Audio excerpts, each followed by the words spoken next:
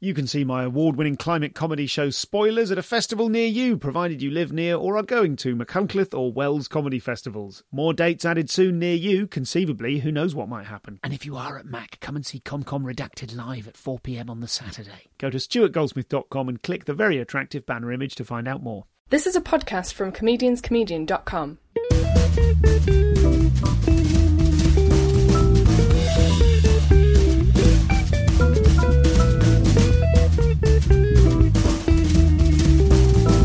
This is the Comedian's Comedian Podcast. Hello and welcome to the show. I'm Stuart Goldsmith. Today I'm talking to Sugar Sammy, Montreal's biggest comedy export, and the only guy in town during the Montreal Comedy Festival some weeks ago who was doing 2 gala shows. That's kind of unheard of, and is a testament to just how big an act Sammy is.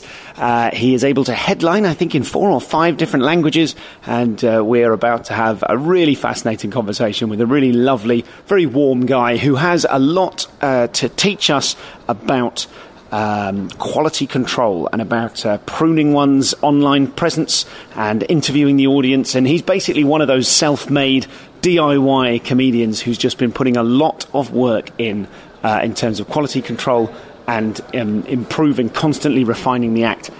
He's been doing that for a long time, and he is rightly reaping the benefits of doing so. So this, without further ado, is the very lovely Sugar Sammy. I saw the gala last night. Fantastic. Oh, you saw it? Yes. Thanks, man. It was huge. Yeah, it was great. It was huge. It's a huge room. Me and a Venezuelan comic called Ivan Aristigueta, we're both big comedy analysis nerds. Oh, wow. We were sat there going, the size of this room, the DJ beforehand, the T-shirt guy. Yeah, yeah. Is he your guy? Does No, he come with the venue? he's the festival guy. The DJ's mine. Okay. The T-shirt guy and the warm-up guy is the festivals. They do that for every gala. But, yeah, that was cool. It was my first time hosting a Just for Laughs TV gala. And it was like a pretty cool experience, but it was one of those where I was like, it's not the same as just doing your show. You know? Yeah. How's it different? Well, the TV cameras, I think, intimidate the audience a little bit. So, you could see that they're conscious of it sometimes. That's there, especially we're when quite well lit as an very audience. well. But you forget that for TV, they want to see us reacting. Exactly. So actually, we don't get the darkness you'd normally get. Exactly. So, and they know that when you're going to do crowd work with them, they're like, oh, I might end up on national television if I say something stupid. So they freeze a little. So you could see that within the crowd work, because I like doing it just to kind of give it a springboard for material. I like doing that, where it looks like it's seamlessly my bits are seamlessly put into a conversation almost. Sure. I like that feel sometimes. So when you do crowd work, which I did in the second half of my set, because you do a set in the beginning, a set in the middle as the host, I was like, I'll do some crowd work within all the material. And you could tell that compared to a conventional show, the audience was very conscious that, if I say something stupid, this will end up on national television and a few million people might watch this. And crowd work is something you're really known for, I think. Not even to call it crowd work. I think sometimes that's a bit of a derided term, just crowd work. But I've noticed something you do, I think, very shrewdly.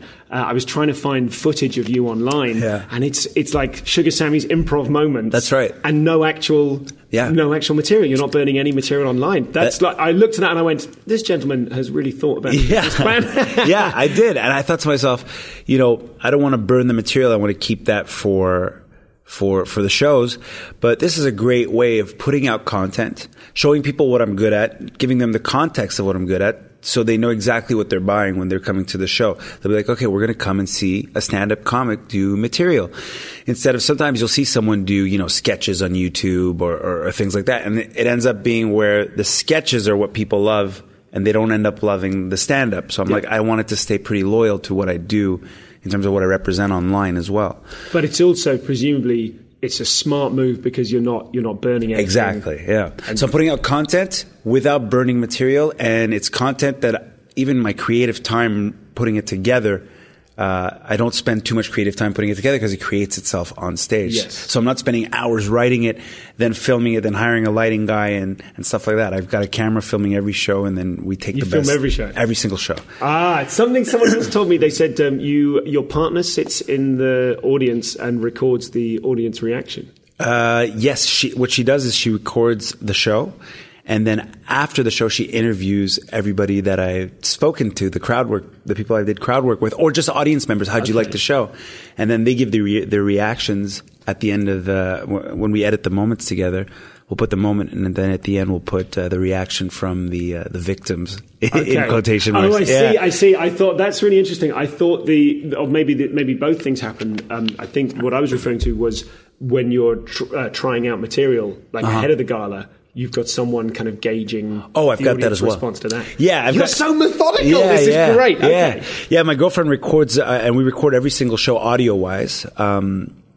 When I'm working on material, not my shows, like my full shows, we'll record them video. But every time I'm up at open mics or just doing sets to try to work on material, I'll record it, re-listen to it, and also she'll take notes and say, well, this worked better tonight because of this and this and this. Okay. And she kind of knows my stuff inside out now, and she's the first person I test stuff on. She's like the perfect comedian's wife, It's like she not only is great with helping me with, all of the work and all the stuff that goes with it. She's also a great person to test material on. She'll be honest. She'll tell me when it's crap. She'll be like, this is shit. Yes. Work on it. Are you paying her on a freelance basis? So it has to be tax efficient. Yeah. She does do that now full time for me. So she does work with me and tapes everything, edits everything together. So she's pretty much my right hand on the road, which is That's great. incredible. Yeah, it's amazing. Yeah. She's like my Linda McCartney. Yeah, okay. So let's just bring out her own food range. Sugar Sammy sausages. So let's go back to last night, to the crowd work. Yeah. Are there particular, like let's just, in fact, before we do that, let's just ground you for people in the UK or listening to this wherever who might not be familiar with you. You are, is it safe to say you're like the biggest Montreal comic? Like you're doing 2 galas. I don't know if anyone's done that before, have they? This year, I think, I'm the only one doing it. Yeah. In Montreal, we could say that. Yeah, we could say that. And this is a place where you can proudly say, I'm the biggest comic in Montreal. I think I'm doing pretty well. Yeah. In Montreal. Okay. But we do have a very healthy scene and a great scene, good camaraderie here too. We have that as well. So, but you're known from some of the comics that I spoke to, other Canadian comics who are friends of mine from the UK or from anywhere. You are known for being someone who kind of cracked audience engagement, and like as in cultivating an audience. You cracked that early on. The impression I get is you're one of those guys who a long time ago went, email, hey, I should start keeping a mailing list. Oh, right. Yeah. I guess so. Yeah. We will absolutely talk about the creativity as well. But I think from what you've already said so far, you're one of those guys who is very methodical about the business of comedy and the business of audience cultivation. For sure. So is that, the impression I get is that within Montreal, if you started here and someone said to me, and I'm not going to tell you who any of these people are, it's nothing negative, but I'm going to preserve the anonymity of my sources. No problem. Someone said you were the guy who promoters would say to other comics, look at what Sugar Sammy's doing. Because he's bringing a crowd with him every time. Yeah. So talk to me about that and about how that started. Well, I think I always saw it as the best way to be your own boss, because I wanted to be a stand-up comedian, but I didn't want to be waiting by the phone for somebody else to decide that it was time for me to do something or to be able to play anywhere, to decide how much I was gonna make at a show. I was always that guy who's like, there's a better way to do this than just waiting by the phone. So I always created my own following and built my own following and made sure that every single show counted. For me, it was always, if you do great on stage, they'll come back. Because a lot of guys are like, well, I've been promoting the hell out of it. They came to the first show. And then why didn't they come to the second show? I'm like, well, because they came to the first show and you weren't ready yet. Like some guys will start too early. They'll be building their brand way too early compared to the talent. So I always was conscious enough that, I've been in the business 20 years, but I only started really promoting myself, I'd say 11 years ago, because I knew it was going to take time to get good.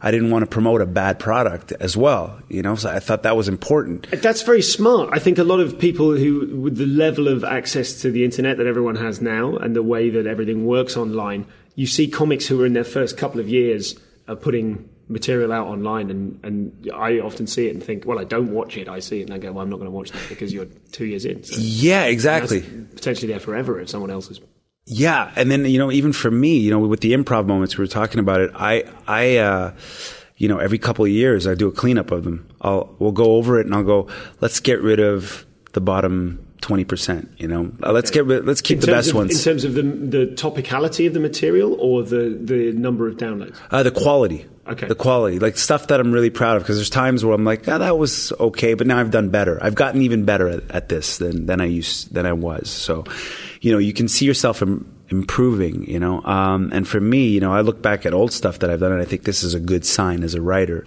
or as a performer, or as an artist. You look back at old things you've done and you go, man, that was shit.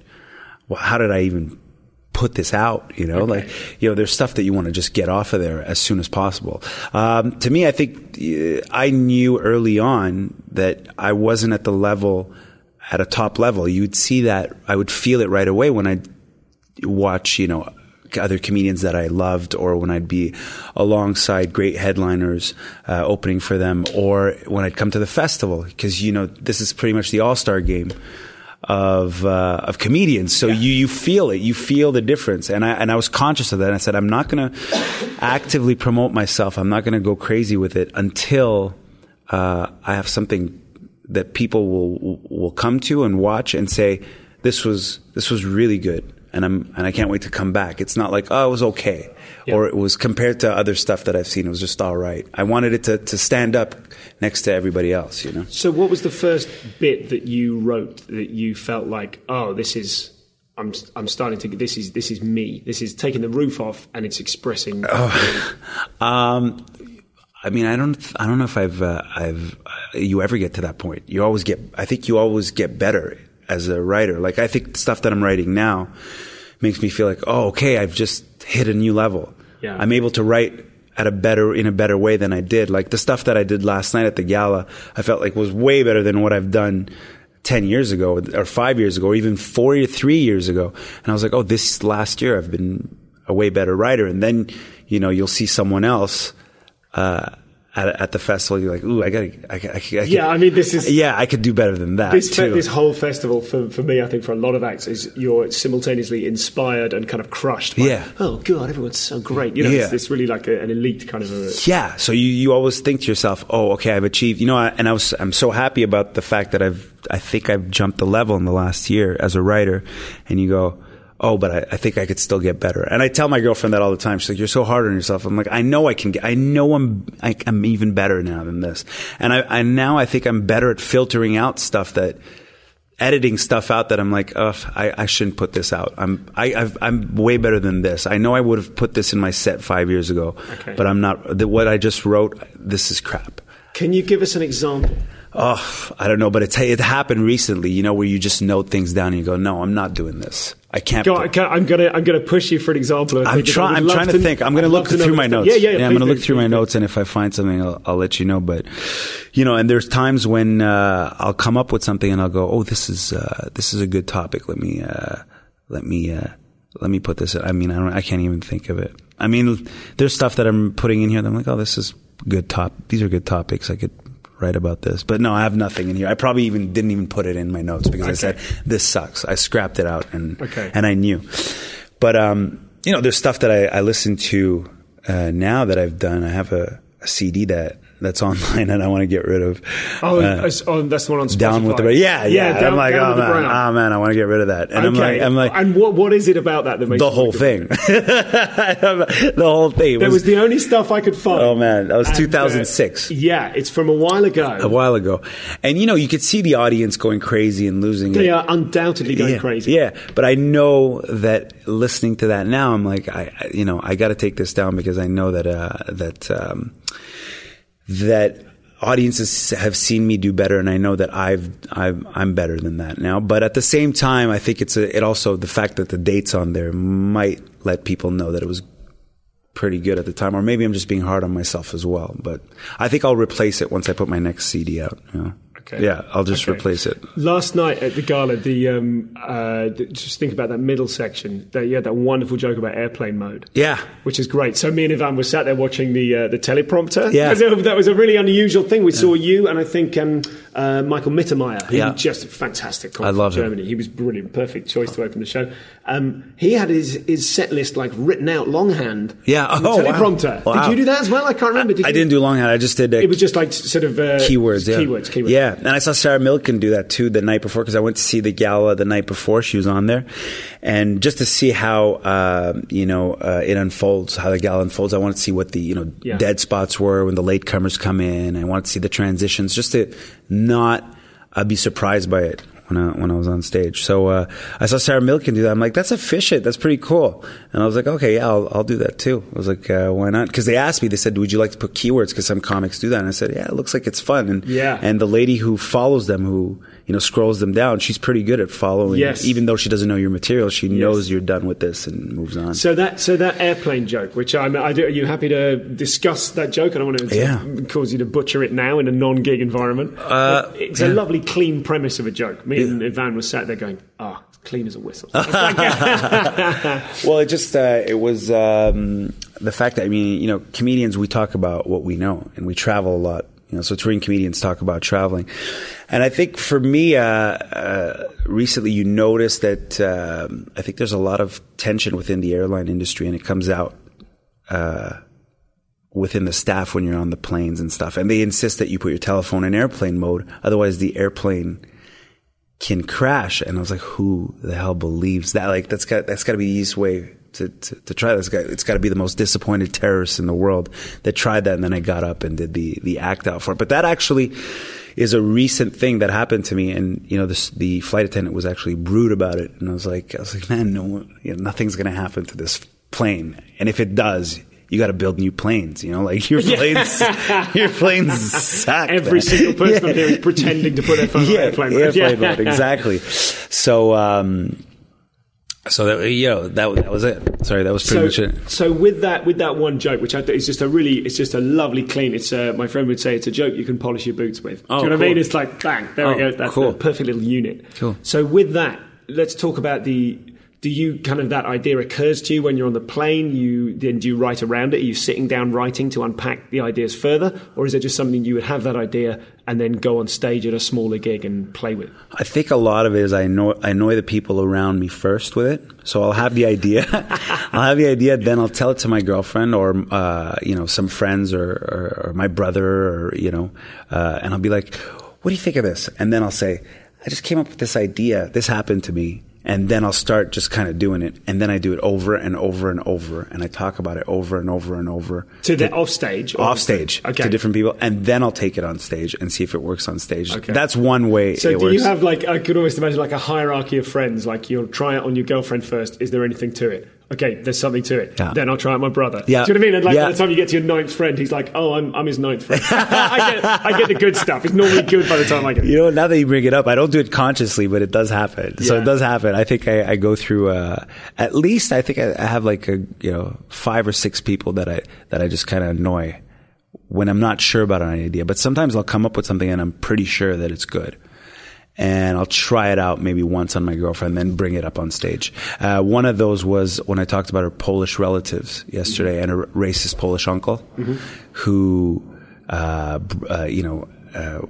freely throws out racism during dinner towards guests like me. He was like, it's rare to see Indian people working with their brains. Yeah. I heard you guys are made for hard labor. And then I was like, some people like to fight racism with kindness. I like to fight racism with racism. And then I wrote the whole bit about what I replied to him.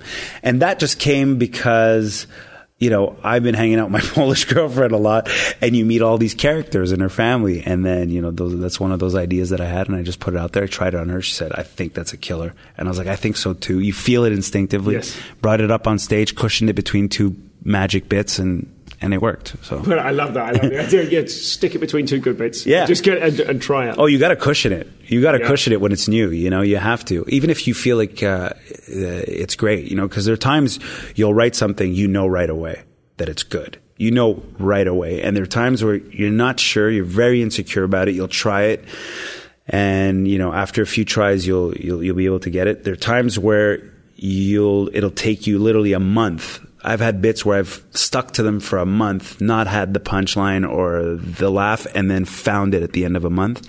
And there are times where you have to actually say goodbye to some bits because, you love them and you can feel like nobody in the audience thinks that's great. Can you think of a bit that you loved that you had to drop? You think of like a specific bit. I would love to get into the nitty gritty of like a thing that I could think there's bits I've got where I'm like, so often every year I write a show and I'll go, maybe this is the show where that bit about skydiving is going to work. Yeah, no, there's one bit I tried in England actually that I was like, and I've noticed that about England is, when you come to North America, everybody is, and it's like you come to Montreal, to Canada, people mix very easily. In England, there's one thing that I noticed is like white people hang out with white people, black people hang out with black people, like socially, they'll work together. Mm-hmm. And Indians hang out with Indians. From time to time, you'll see a white girl with a black guy, but that's not a good girl. So I did that bit. Wow. Yeah. So I was like, but I love that bit because it's like you're saying how, in North America we mix way more and we're way more multicultural and we're a mosaic and we're able to mix. And in England you don't. And then you negate it right away. And I thought it was a fun bit. And I think I got a laugh twice, and then the rest in of the UK, time, in the UK, and then nothing else. So because why? Because I don't know. I think it's sensitive. Uptight about race. I think maybe it was that, and maybe it was like maybe there was that thing of we're not sure he can say that because he's not black. Yes. Maybe maybe they're like, oh, can an Indian guy say something like that? Yes, but then. When you do that bit around people who are comedy nerds, they like it, but that's not the majority of the audience. They're like, oh, that's funny. Oh, it's yes, because nerds will look through they'll just look at the components. Exactly. Go, oh, nice use of the components. Exactly. And there's another one that I do, and I know that 20% of the audience likes, and I still keep it because that's for them. And I have one where I do bits about. I talk about homosexuality, and then I say, some people think I'm gay because I dress well, and you see heaven, and you think, oh, he's gay. I'm like, I'm not gay. I tried it. No, I was like, I said, I'm not gay. But how do you know you're not gay if you haven't tried being gay? Yeah. But you can't just try one gay guy because that could be a bad gay guy, and you don't want to base your experience on him. That could just be a defective gay dude. So the rule is you try 10. If you like 6, you're gay. I liked 4, 100% straight. Yeah, okay, nice. So I love that joke. I would say 25% of the audience laughs. The other 25% you can say, are like, is he or is he not? Did he actually do that? And so I address that, and that gets the laugh. Whereas I wish that the punchline would get the laugh. It's the afterthought. It's the tag that gets the laugh. So this is Sammy. Before I tell you any more, I should just explain I'm recording this in an airport, in Dublin Airport, in fact, after a lovely weekend of gigs at the Laughter Lounge, which is fantastic. So thank you to the ComCom people who came out to see me there. Very kind of you.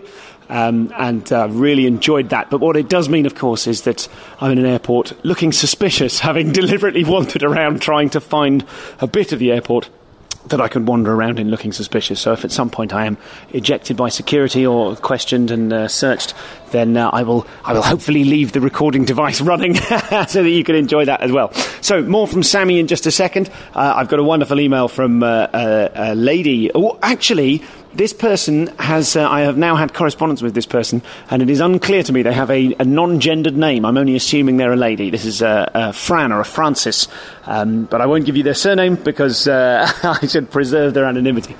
So I'd like to read you an email I received accompanying a very lovely, very generous donation, a one-off donation of the sort that you, of course, can make at comedianscomedian.com/donate if you're enjoying the show, as I hope you are.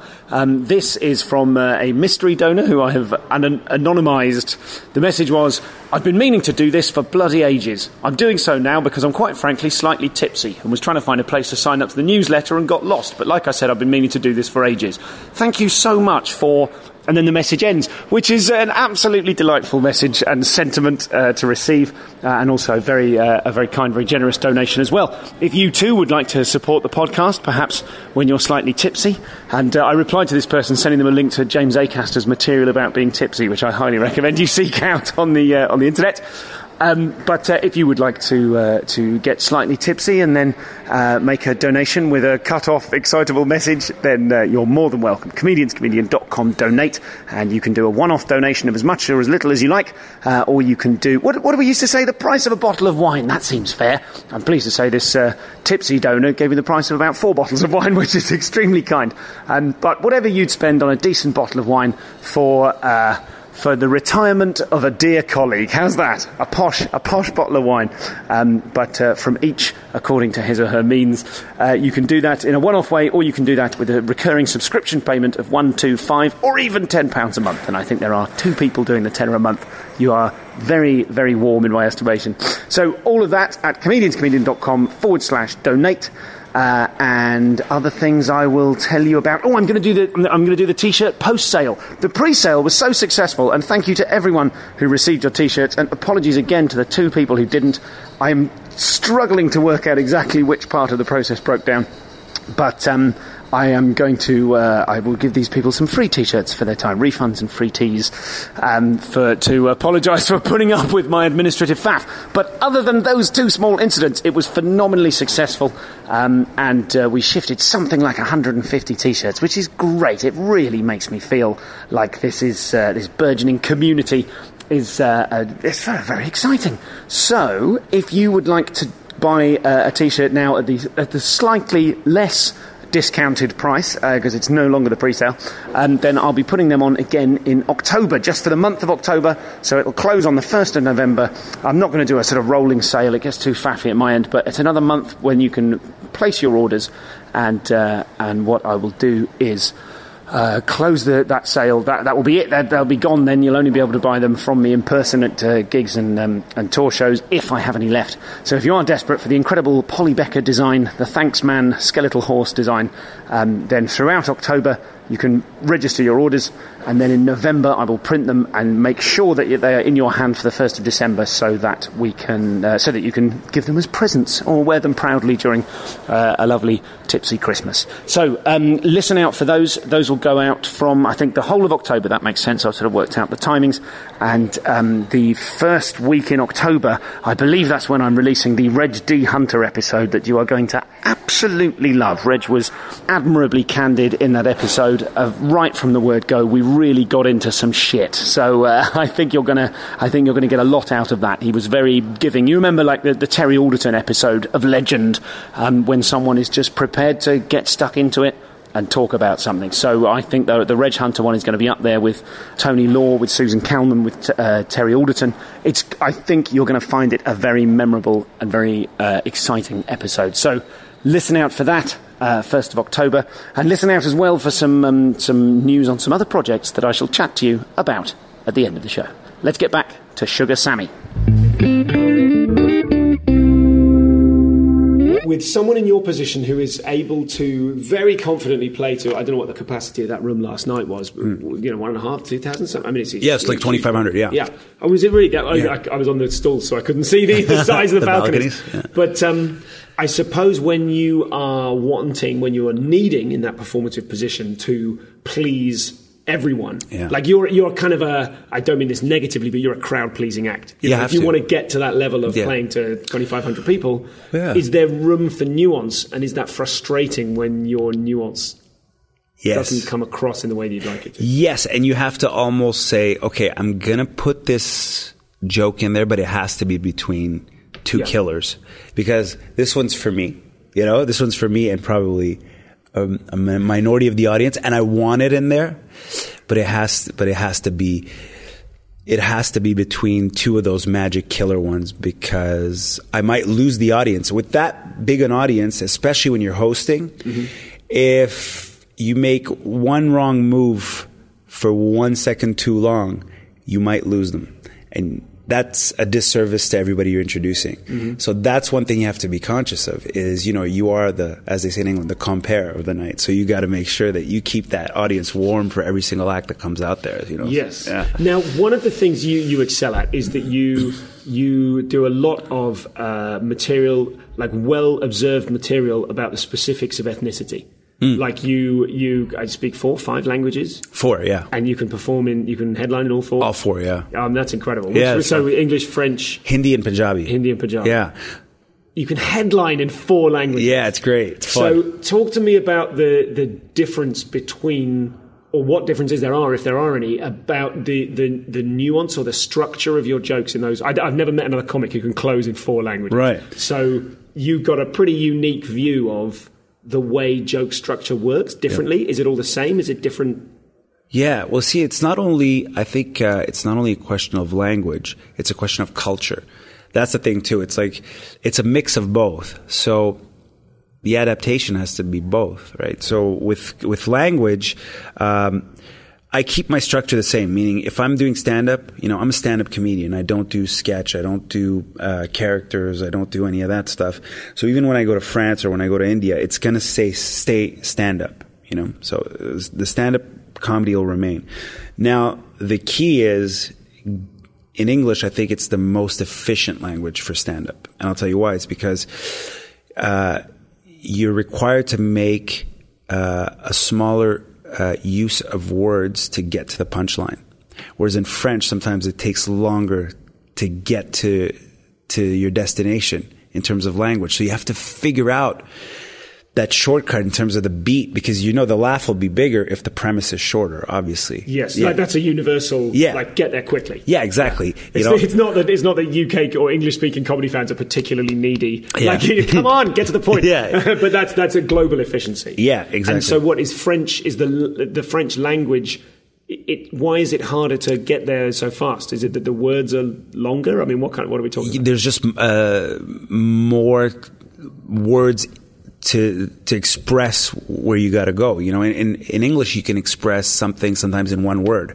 Whereas in French, that same thing that you want to express will take you 3 or 4 words. Okay. So then you got to figure out how to edit and get there quicker, or add more to your punchline, meaning add more tags, so to make it efficient. So that's the only thing, the materials and the spirit of it stays the same, meaning like, a lot of times I'll go into a place and I'll roast that audience. Like I'll talk about, when I go to France, I'll talk about the French and I'll give them my point of view and I'll roast them. And when I'm here in Quebec, I do that about Quebec culture. And when I go to the United States, I rip on the Americans. I don't like doing that while people aren't in the audience. I like doing it when they're there. Mostly. Okay. Yeah. Oh, that's interesting, actually, because I heard you last night going, any French people in, American people in. And ordinarily, I mean, I think of that as a technique to make what you're talking about current. That's a really interesting idea. We need to make sure they're in so that we can talk about them without it seeming nasty. Exactly. Yeah. Or seeming like, because it's easy to talk about someone when they're not there, because they're not going to be there to go, is he accurate about what he's saying?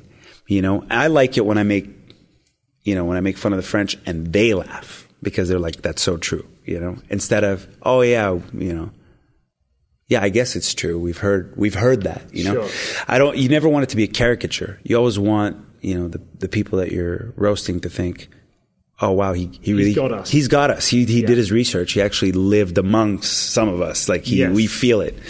So I think that's important. I think for me, I think that's one of those things, is you have to identify that and you have to be right on about it, because the second you're not, you can lose your audience. And for me, in different languages, I think it's, getting to the punchline as quick as possible, but also not losing the spirit of the material. And there are times when I'll write material that'll only work in France, because it's so French. It's so local. It's so about them. It'll only work in France. Or stuff that'll just work in Quebec. Like I did 2 bits last night that were just about us here in Quebec. Yes. Something about the movie titles. Yeah. And, the Saint Jean-Baptiste float, which was a parade that we had to celebrate Quebec. And they had black guys pushing all these white people on a float, and it looked like it looked like an old plantation scene. Yeah. And they were like, oh, it was an accident. We didn't mean it to be that way. So I talked about that. And I talked about, our video to promote our 375th anniversary of Montreal. But that stuff I can't take anywhere else. Sure. So that, in that example, those examples, it's kind of the text of what you're saying is culturally referent. That's tied to a particular place. Yeah. Are there any jokes that don't translate because of the nature of the joke? Because of the like I believe I understand that Germans, for example, don't do wordplay. So even if you write a joke that's got wordplay in German, it doesn't impress Germans. Oh, okay. I mean, I'm not aware of German comedy. I'm not there yet. Absolutely. But I just wonder if there are similarities, or if that's analogous to the difference between. I haven't noticed that in within the 4 languages that I work in. I feel like the themes are pretty universal. So if I talk about relationships, if I talk about racism, if I talk about traveling, if I talk about sports, they'll all get it, but it's just, cultural references, like if I talk about hockey, I think it'll pretty much kill in North America, ice hockey. Everywhere else, they'll be kind of like, isn't that the sport where, cricket, sure. I can't go deep into cricket unless it's only in India, but I can give people a general, or in England, I can give them a general overview of cricket in North America. And in order to be a crowd pleaser to a huge number of people, do you need to keep up with what's going on in hockey and cricket? Now, do you need to do kind of almost social research to know what everyone else is talking about? No, I never do active research. That's the thing. It's always, I'll watch something, I'll hear something, and I'll note it down, or I'll see something, or something will happen to me, and I'll have to write it down. For me, I've never been good at writing when I've been forced to write, when I've said to myself, okay, let's do research today, pick up a paper, or, look through Google News and see what's going on, and we'll write about that. It's always, oh my God, I got to write this down right away. It's got to be something that really pops out at me and interests me and that I'm passionate about or that I've lived through. And then I try to make it universal when it's to a large audience. But then I also have like that material that I like to do, which I know is, going to be a little more precise and a little more niche. And I just like to work on that as well. I think it's a great exercise. And sometimes I like throwing that into shows. I think it's fun to stretch your brain and do different kinds of rooms and different kinds of audiences as well. Are there, when it comes to I'm sort of kind of fascinated by this idea of wanting to have nuance in some sections that maybe isn't appropriate for the size of room that you're playing. Mm-hmm. When you're working at your kind of level, are there particular things that you would like to be able to talk about on stage that you feel your hands are tied because the issue is either too complex or not easily digestible enough for a crowd? I think every comedian goes through that a little, right? But I think my audience now, especially very recently, I've defined myself in such a way that they know that I'm going to push limits, that I'm going to talk about things that are a little more taboo in society sometimes, especially, like now I've got that audience that follows me. They like me for that kind of stuff. So I'll know that. But I mean, in terms of going more particular, like I've never been interested in writing material about microbiology or anything like that. Sure. So that's not going to happen anyways. But I mean, in terms of like, are you confined to broad strokes about travel or ethnicity? No,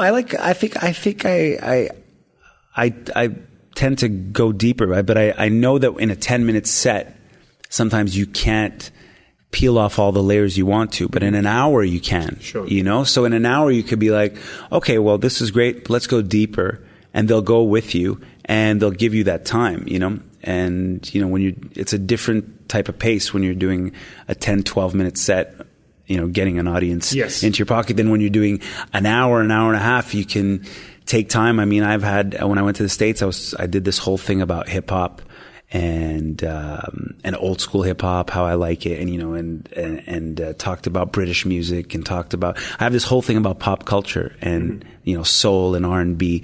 So I talk about all of that, and you can see, even though sometimes the audience varies in terms of their age, my age range in terms of my demo that shows up can go anywhere from... It's pretty huge. It's pretty huge. Yeah. I've seen, anywhere from 7 to 87, I've seen that age gap, that age range, and I've been able to still talk about, all of these things that probably, each one of these, hip hop and soul R&B and British music apply to different demos within my audience, and everybody seems to laugh together because I think there's a trust thing too. Once you get them for the first 10, 15 minutes, they trust that there's going to be something great about this. You are amazingly likable on stage. That's kind of one of your superpowers as a comedian. Oh, cool! I don't know how to do that. I can't give you that. I can't give you the technical. No, sure, but you're well. Like, what's your appraisal of that? What do you think it is that they like about you so much? I don't know. That's something that I hear quite a bit. I'm like, oh yeah, you're very likable on stage, but I'm like, I don't know what that means. I guess in real life, people always say, comedians are. These sad, depressed people, and they've got these issues, and it's almost trendy and cool to be that guy, But I've never been that guy. I've always had and very conscious of making sure that I have a balanced life outside, and I think maybe that's important. Yeah, and right. I feel like maybe that's what. Transposes itself onto the stage a little bit is like, I have a great family that I love. I talk to my parents every day. I go hug my mom and dad almost every time I can and go see them and have dinner with them. And I have a great girlfriend, and I see my nephew and my brother and my sister. I have a very tight unit of people that, I didn't come from a broken family. Everything's great, So I don't know. Why did you want to be a comedian? I think that's normally we associate those things, the broken home things, with someone's passionate desire to sacrifice their social life in order to travel hundreds of miles to get their point across to some strangers. Right. Why do you need to be on stage if you're happy? I love the work. That's it. I'm one of those guys who just basically likes the work. I love writing and I love performing and I like making people laugh. That's pretty much the basic reasons I do this, Everything else, I think, to me, all the rest that comes with it, the peripheral stuff, I don't even look at. It's there. The financial security, all of that, fine. But the true reason is I just love writing and I love being up there and I love telling jokes and I love making people laugh, and that's been there since I was a kid, and so that's pretty much it, And are there ever moments where you struggle with the sorts of things that a lot of comics struggle with? Do you have moments of, or have you had moments of kind of like the not necessarily the darker side, but like in a festival like this, there's a lot of people here you could be one could be jealous of. Oh, man. There's a lot of competition. Do you can't be having 100% absolute nailing at gigs when you have a tougher show or a bit that doesn't work.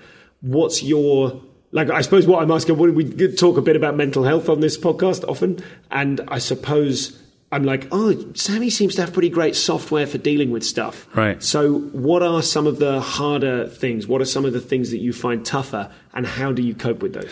Oh, yeah. I mean, I still have, I still have the insecurity about the work.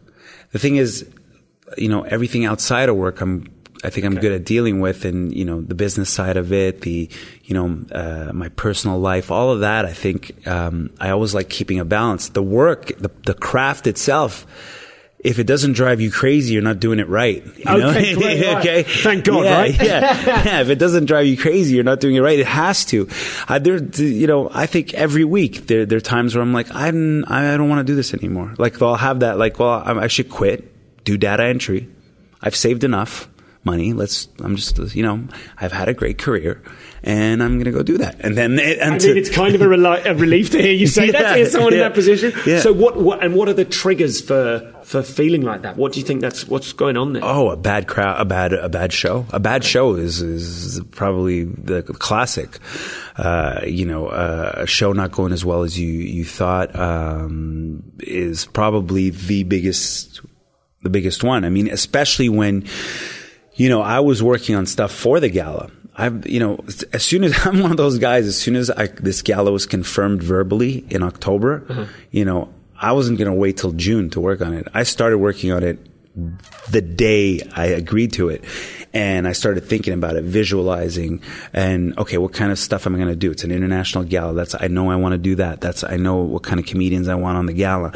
And so I want to do international material. I also want to do a little bit of local material to, please my local audience, but also please myself. Make sure I show my local colors and my international colors. So I've got to have all of that in there. Started working on it right away, and it's been a crazy year. This is like the finish line is tonight, and then I have a month off. And I know the crazy guy that I am, I have a month off.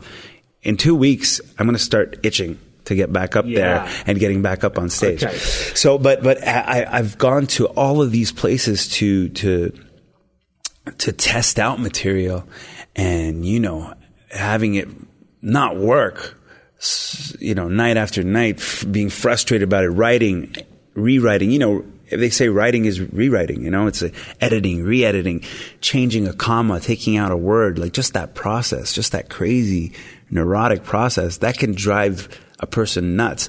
But then you also got to go, okay, well, that's all right. Let me go have dinner with my girlfriend. And then I'll bother her about that. Yeah, 5 minutes to chat about the weather, and okay, can we get down to business? Yeah. What do you think about this bit is not working? So, and then I'll, you know, my coping is just working on it, and I think it drives me as well. I think that's one of those things. I think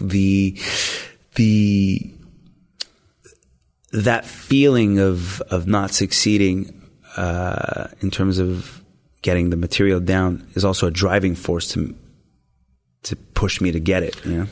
Let's just go a little bit deeper into that driving force, because that engine, I think, is that could be driven by ambition, or it could be driven by fear. Mm-hmm. It could. What is it with you that is like, if you don't nail the gala in the way that you want to? Let's not talk about tonight. If you hadn't nailed last night's gala in the way that you wanted to, what would it mean to you? What's the like, what is going on? What does drive you so much? There's love of the work, obviously, and there's a desire for financial freedom and, you know, for it to be a business success, I guess. Yeah, but I mean, I think that's really background. That's really not. So what's in the foreground? I think it's also, I mean, sometimes it comes down to making sure that the craft is good, being at that professional level, you know, where you... Yes, but I agree. That's there. What's underneath that? Underneath that is also making sure, you know, listen, the basics of it is you're in front of 2,500 people. And that kind of public failure can scare the hell out of you. Like, we've all bombed. And bombing in front of 50 people... I've never bombed. No. and bombing in front of 50 people is one thing. Bombing in front of 2,500 is a whole different thing. And I think for me, it's also... it's always come down to being a good writer, being a good performer, doing what I do, but doing it at the best level that I can, and always giving my best and getting better every day, trying to get better every single day. That's important. But also making sure that I have given that audience a great show. That's the key for me. I think it always comes down to great customer service. You know, if you look at it as a business point of view, you gotta, like I said, it's like that guy. I always think about that guy who knew 20 years ago that he wasn't ready to promote this amazing, put this amazing campaign together to tell people, come see this great show, because it wasn't ready. So, you know, I've done that for the last 6 months, is come see this gala. It's going to be phenomenal. Yeah.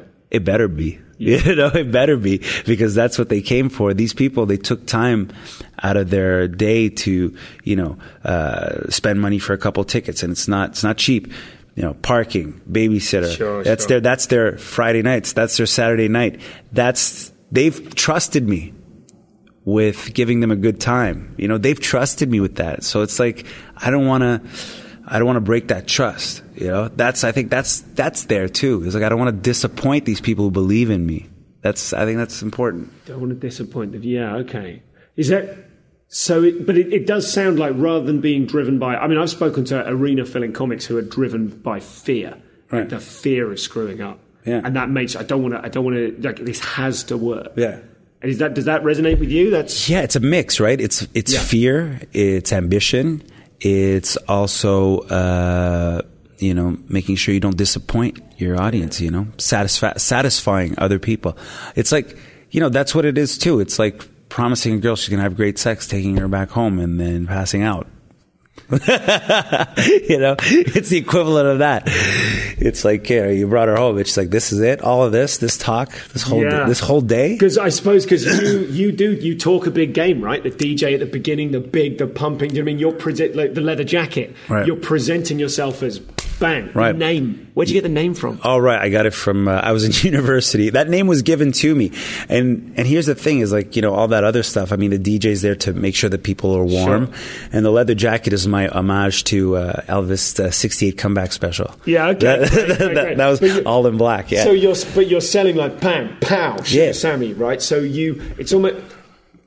Which comes first? Selling the big idea of I'm the superstar means that you have to fulfill it. That's like quite a good way to work. Promise big and then you have to deliver. Or is it that you're going to deliver big, so you might as well look great? Oh, it's a combination. I think it depends. I think it's a little bit of both, but I think it's all the other stuff is presentation. But I don't think I would. Presentation is what I work on last. I mean, I think if the material's not there, the core's not there, then the presentation just looks silly, doesn't it? Like, think about it. Yeah. Imagine you have this amazing DJ, this great light show, a leather jacket, you walk on with confidence, and nothing. Imagine nothing after. It just looks ridiculous after. It's like, you ever watch go to those sports games, those home games, where there's a great. I'm sure you have that with Man U or Arsenal, or they have these big presentations before the game, and everybody comes out, these historic videos and the whole show, and then they come on, they lose 6-0. Like, it's embarrassing at the end of the day. So all that comes in last. I think for me, the craft of it, the work ethic has to be there, and you have to love it. You have to love the hard parts. You have to love. It's like a relationship. You have to love it even when it's tough, and it's gonna be. And with that, it drives you crazy. But when you get through it, man, there's nothing more satisfying than coming up with material and having worked on it and having it just be great at the end of the day. When that happens, man, it feels so much more worth it to go through all of that crazy business before you get there. Be all that neuroses, all that anxiety, all that fear, and it becomes a driving force, and you use it. I was like, before I went on stage yesterday, there was obviously I got to kill it.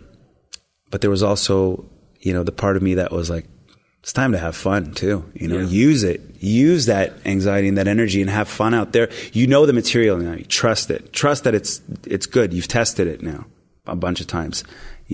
Most of it's going to work, tonight. So you got to trust that, and you can only trust it once you've done it so many times.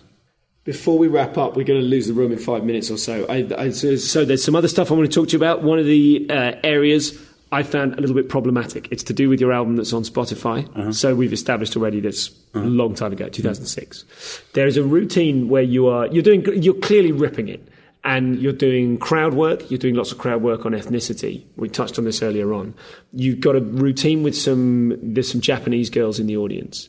And you've got a bit where you talk about having or wanting to have a Japanese girlfriend who's like incredibly driven, and the CEO wants to be the CEO of a company. And then the payoff of the routine is, I found quite difficult. Like the payoff of the routine is this kind of, because I don't remember exactly how you phrased it, but it's like you said, but actually all you wanted to say to her was fucky $15, which is like A, horrific, and B, Vietnamese. Like what? And I remember, like I had two experiences listening to that. I was like, wow, like that's a bit much. And also, I sort of thought, wow, they're still laughing. Yeah. Like the women in that room are still laughing. Yeah. So just talk about that. I've got a couple of questions about that, but how do you react to that? Well, like I said, that was 11 years ago, and you evolve as a comedian, and the audiences evolve as well. I don't think I would have written that today. I think I would have still done something gutsy, but not written that today. And I even forgot that I had that on there. So, I don't know. I feel like today there would be, first of all, the material would be way more complex than it was, just writing stuff about Trump and writing stuff about how, in America, decided not to elect a woman. You evolve as a person too. If you look at it, that was written from the perspective of, you know, a 27-year-old, a 26-year-old, you know, now I'm like, you know, 41. I mean, that was stuff that was written and I was doing for the last couple of years before we recorded that CD. And now I'm writing from a 41-year-old. So you mature as a writer, as a person. Have you ever, though, with some of your riskier material, maybe edgier, racial material or ethnic material, do you feel, I mean, you definitely seem to occupy the position of someone who is, you know enough about lots of different ethnicities that you can get that. I'm sort of trying not to mention Russell Peters because I know you occupy a similar kind of positioning. But have you ever in kind of taking ownership of being able to make that joke to a Japanese girl or make a joke about black culture to a black audience member, have you ever either gone too far or been like the risk hasn't paid off and you've actually ended up saying something and someone in the audience has sort of looked at you like, I don't know if you really have ownership to say that. Yeah, no, not recently. not recently. But it's happened in the past. I don't know if it's happened. I can't remember if it's happened. But I think with material, you evolve as a writer. And to me, I think you got to try it. You got to risk it before you know whether it's good or not. You know, you got to take that risk. I mean, a lot of it you do it at open mics. You kind of feel it out before you bring it out there. But to me, I think because, like I said, I'm close to all of these cultures. I grew up in probably the most multicultural community in Canada, here in Montreal. I went to the most multicultural high school. I was able to have it be very precise. Like I said, it wasn't a caricature. It was always knowing someone else and then talking about them. Having said that, I think that bit today I wouldn't do just because I think it's too easy. The out was too easy. I would write it in a way where it would be different and probably the material, the subject matter would be different. But, that was from the perspective of a 26-year-old, 27-year-old. So, yeah, for sure. I mean, I'm sure it's like musicians who, they look at their old songs and they're like, I'm a way better writer than that now. So that I could definitely acknowledge. But I don't think I would take any more risks with trying to see how far I can push. That I would do. Like, how far can I push with this stuff, even if it's something that may offend someone. Let's see how far I can take it. But there's got to be a reason for me to take it there. I think that one was a little bit just like a throwaway, I think. Okay. And just to finally then, we've talked a lot about I've asked you a lot about your kind of superpowers as a comic, the charm, the intimate knowledge of the environment, like the package, the work ethic. What are some of your, what are some comic abilities that you feel you still have to learn? Or the things that are out of your grasp, things you see other people doing and think, I wish I could nail that aspect of the... Oh, right. I always feel like I can improve on everything I'm already doing. I think that I see myself wanting to do more of. I think the storytelling aspect. You see some of the guys who are really good storytellers. I think that's not my specialty. It's like writing these long stories that, the audience hangs on to till the end, till the payoff. I think for me, I get impatient sometimes when there's not that laugh. I almost go, ooh, I'm going to lose them if I don't. Yes. Yeah, it looks like I'm getting too, I'm getting too preachy or something because I'm not getting the laugh. It's like, because I always feel like as a comedian, you're a comedian first. And then if there's a message, it'll be there. It'll probably be there anyway because of what you're writing, because of your interests. But for me, I never thought the message should come before the jokes. I feel like the jokes should come and the message will follow somehow. I feel like the audience appreciates that too. I feel like as a comedian, you've got to have that down first. And sometimes you see the opposite with comedians, and that's the danger. But sometimes some comedians do it really well, and that's what I wish I could do, is that balance. Yes, because in telling a story, there's kind of jeopardy for you as a comedian that they're not laughing. You're asking them to invest. It's almost like what is it that you want to be able to hold your nerve longer? Yeah.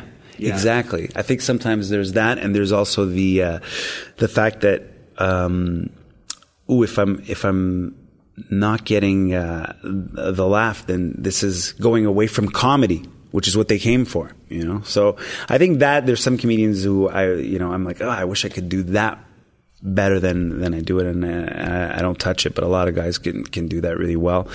Let me see what else. I just think improving every day. I mean, I never consciously think of, I got to do that. I always think I just got to get better and learn a new skill, or get better at my skills as much as I can, so that I can be, I always said, I always strive. I don't want to strive to be the most famous. I want to strive to be the best. So when you do that, even if you don't achieve it, you'll always get better, So I think that's always been my motto, is try to be the best. Go be the best, And that's all I've ever wanted, is being up there and people can tell. I've had some people say to me, you can tell when a comedian comes on stage within the first 30 seconds that he's got some years behind him, that he has experience. And I like that when people say, I could tell when you walked on, and as soon as you started talking, I knew you had experience. I mean, I like that, because then I feel like that took 20 years to develop. Yeah. And if someone feels it right away, it's like, I've done my job. Final question, very quick, interpret it however you like. What would you have written on your comedy gravestone? Oh my God. Sugar Sammy was the best. No. Thanks, man. Yeah, thanks, man. Thanks. Cheers. So that was Sammy. Thank you very much to him for coming on the show. Thanks for being so open and for getting stuck into the process as he did. Really good fun watching him live. And yes, some fascinating ideas there about how to sort of seize control of your online brand. Reminds me of the episode with Rob Delaney. That's back in the archive somewhere if you want to dig that out, where he talked about deleting previous tweets so that if you go to his Twitter page, the only things you see are things that have had hundreds and hundreds of retweets and likes and what have you. So he's constantly pruning and altering tweaking what's available online. So some interesting thoughts there. So is that everything? Yes, to support the show as you see fit at comedianscomedian.com/donate. Listen out for next week is going to be Sashir Zamata, also recorded at the Montreal Comedy Festival. Just an absolutely wonderful. I hope you all enjoyed the Lisa Traeger episode. I hope you've all downloaded and listened to that. It's the little run of Montreal podcast that I was doing. And I think Sashir has a similarly thrillingly fierce approach to feminism and to willpower and to doing exactly what she wants to do. So I found both of those ladies very inspirational to talk to. I'm sure you'll enjoy listening to that one next week. So that's everything for now. I'm going to chat to you for a little post-amble if you fancy, after the noise of a horse. If not, I'll speak to you soon. That concludes the podcast. Bye for now.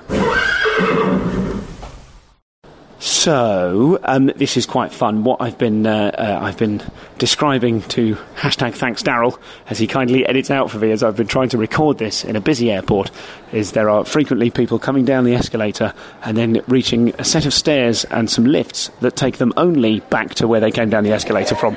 So people have been coming around in loops in a very entertaining way as I've been stopping and starting and trying to record without disturbing them or them disturbing me. So listen, just a quickie this time. I had so much fun in Ireland. I appeared on Alison Spittle's podcast. She's a very funny Irish comedian. So you can find her podcast on the Head Stuff Network. I believe it's called The Alison Spittle Show. I don't think my episode's coming out till November, but it's very, very fascinating and fun to talk to her. She's definitely one to watch. Very, very funny comic. So it's been a really invigorating weekend of gigs here in Dublin, and I've really enjoyed myself. If you're in town, do stop by the Laughter Lounge. Very up for it audiences, really good fun. One aspect of it for me as an English person performing in Ireland is that, like, if I perform in Australia or New Zealand, for example, I'm automatically special. You get that whole kind of, it's like Superman on Earth. You've got a different set of expectations. You get to be foreign and exciting. Obviously, when an English person performs in Ireland, I get to be foreign and not necessarily a good thing. So there's a really fun moment at the beginning of each gig where I sort of have to say, let's all just adjust to the fact that I'm English and see where that goes each night. And over the 3 nights performing here, I had 3 very different reactions. But I also did write a really good joke about leprechauns that starts off looking like it's going to offend them and then really wins them over. So not the leprechauns themselves. So that was a very satisfying thing as well. Thank you to all the ComCom people that came out to see me in Dublin. I hope to return here in the spring of next year on tour, as I take Like I Mean It on tour. And don't you worry, I will keep you very much abreast of all of that information as and when it comes. So that is it for now. I'm going to have to try and stop recording because people are starting to run past me carrying a variety of things. There's obviously, I'm on the pathway that people are... There goes one.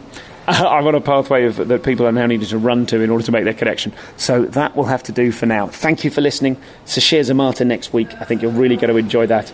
And thanks to Daryl, to Dan Melrose, Asher T, and all of those other guys who have helped along the way to create the podcast. I used to thank them every week, and now I barely think of them. So thank you to you people who have done so much. Oh, and of course, Ben Lund-Conlon and Olivia Phipps, Emily Crosby, and Matt Hoss, who are doing some sterling work logging for me. So thanks to the team of loggers. And that'll do for now. I'll speak to you next week.